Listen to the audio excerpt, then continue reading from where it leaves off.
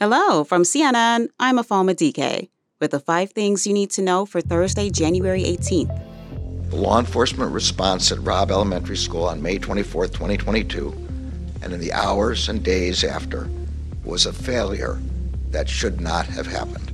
That's U.S. Attorney General Merrick Garland in the wake of the Justice Department's report on the 2022 Uvalde, Texas school massacre. An 18-year-old gunman killed 19 children and 2 teachers. It took 77 minutes from when he walked into the school until he was stopped. The DOJ cites failures in leadership among specific law enforcement officers who rushed to the school. Garland says officials' biggest failure was treating the shooter as a barricaded gunman rather than an active shooter. It meant that officials spent time trying to negotiate with the subject instead of entering the room and confronting him. Garland also cites failures in the aftermath of the shooting, such as family members struggling to receive accurate information about what had occurred. Surviving victims, some with bullet wounds and other injuries, were put on buses without being brought to the attention of medics.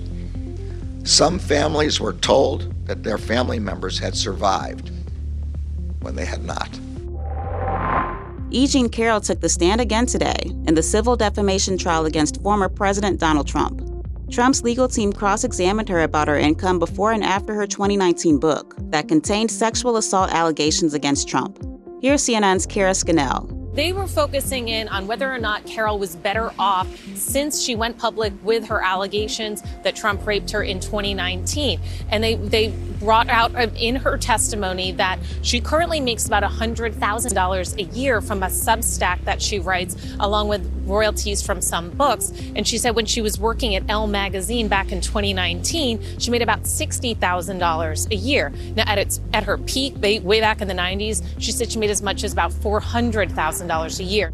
The jury is deciding how much money and damages, if any, Trump must pay the former magazine columnist for defamatory statements he made in 2019 about her sexual assault allegations against him. NATO's 31 member countries are set to kick off its largest exercise since the Cold War. They'll be joined by Sweden, which is in the process of joining the alliance. NATO said the Steadfast Defender 24 exercise will simulate an emerging conflict and will take place across Europe, the U.S., and the Atlantic Ocean.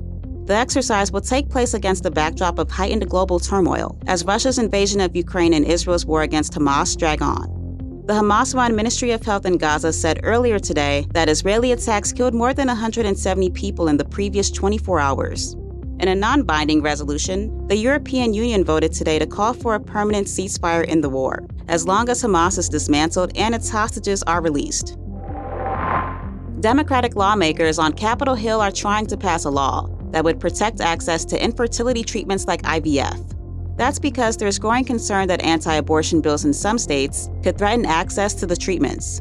If passed, the legislation would make it a federal right for patients to access technology that helps treat infertility. In vitro fertilization, or IVF, fertilizes eggs in a lab, creating embryos that are then carried by the parent. But some states have strict abortion laws that target parts of the treatment, like the discarding of some embryos. Coming up, Nikki Haley's attacks against Trump ramp up in the race for the White House. Hey, welcome back. Nikki Haley will take questions from GOP voters at a CNN town hall in New Hampshire tonight, ahead of a primary there next week. She ramped up her attacks on Donald Trump following a campaign stop in Hollis, New Hampshire. Trump says things. Americans aren't stupid to just believe what he says. The reality is, who lost the House for us? Who lost the Senate? Who lost the White House? Donald Trump, Donald Trump, Donald Trump. Recent polls out of New Hampshire show Haley within single digits of Trump, challenging his frontrunner status there. Florida Governor Ron DeSantis is back in his home state before heading to New Hampshire Friday and South Carolina over the weekend. That's all for now. Join us again at 6 p.m. Eastern.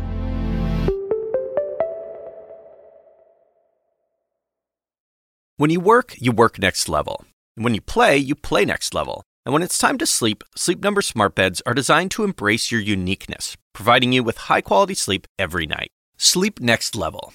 J.D. Power ranks Sleep Number #1 in customer satisfaction with mattresses purchased in-store. And now, the Queen Sleep Number C4 smart bed is only $1,599. Save $300 for a limited time, only at Sleep Number stores or sleepnumber.com. Prices higher in Alaska and Hawaii.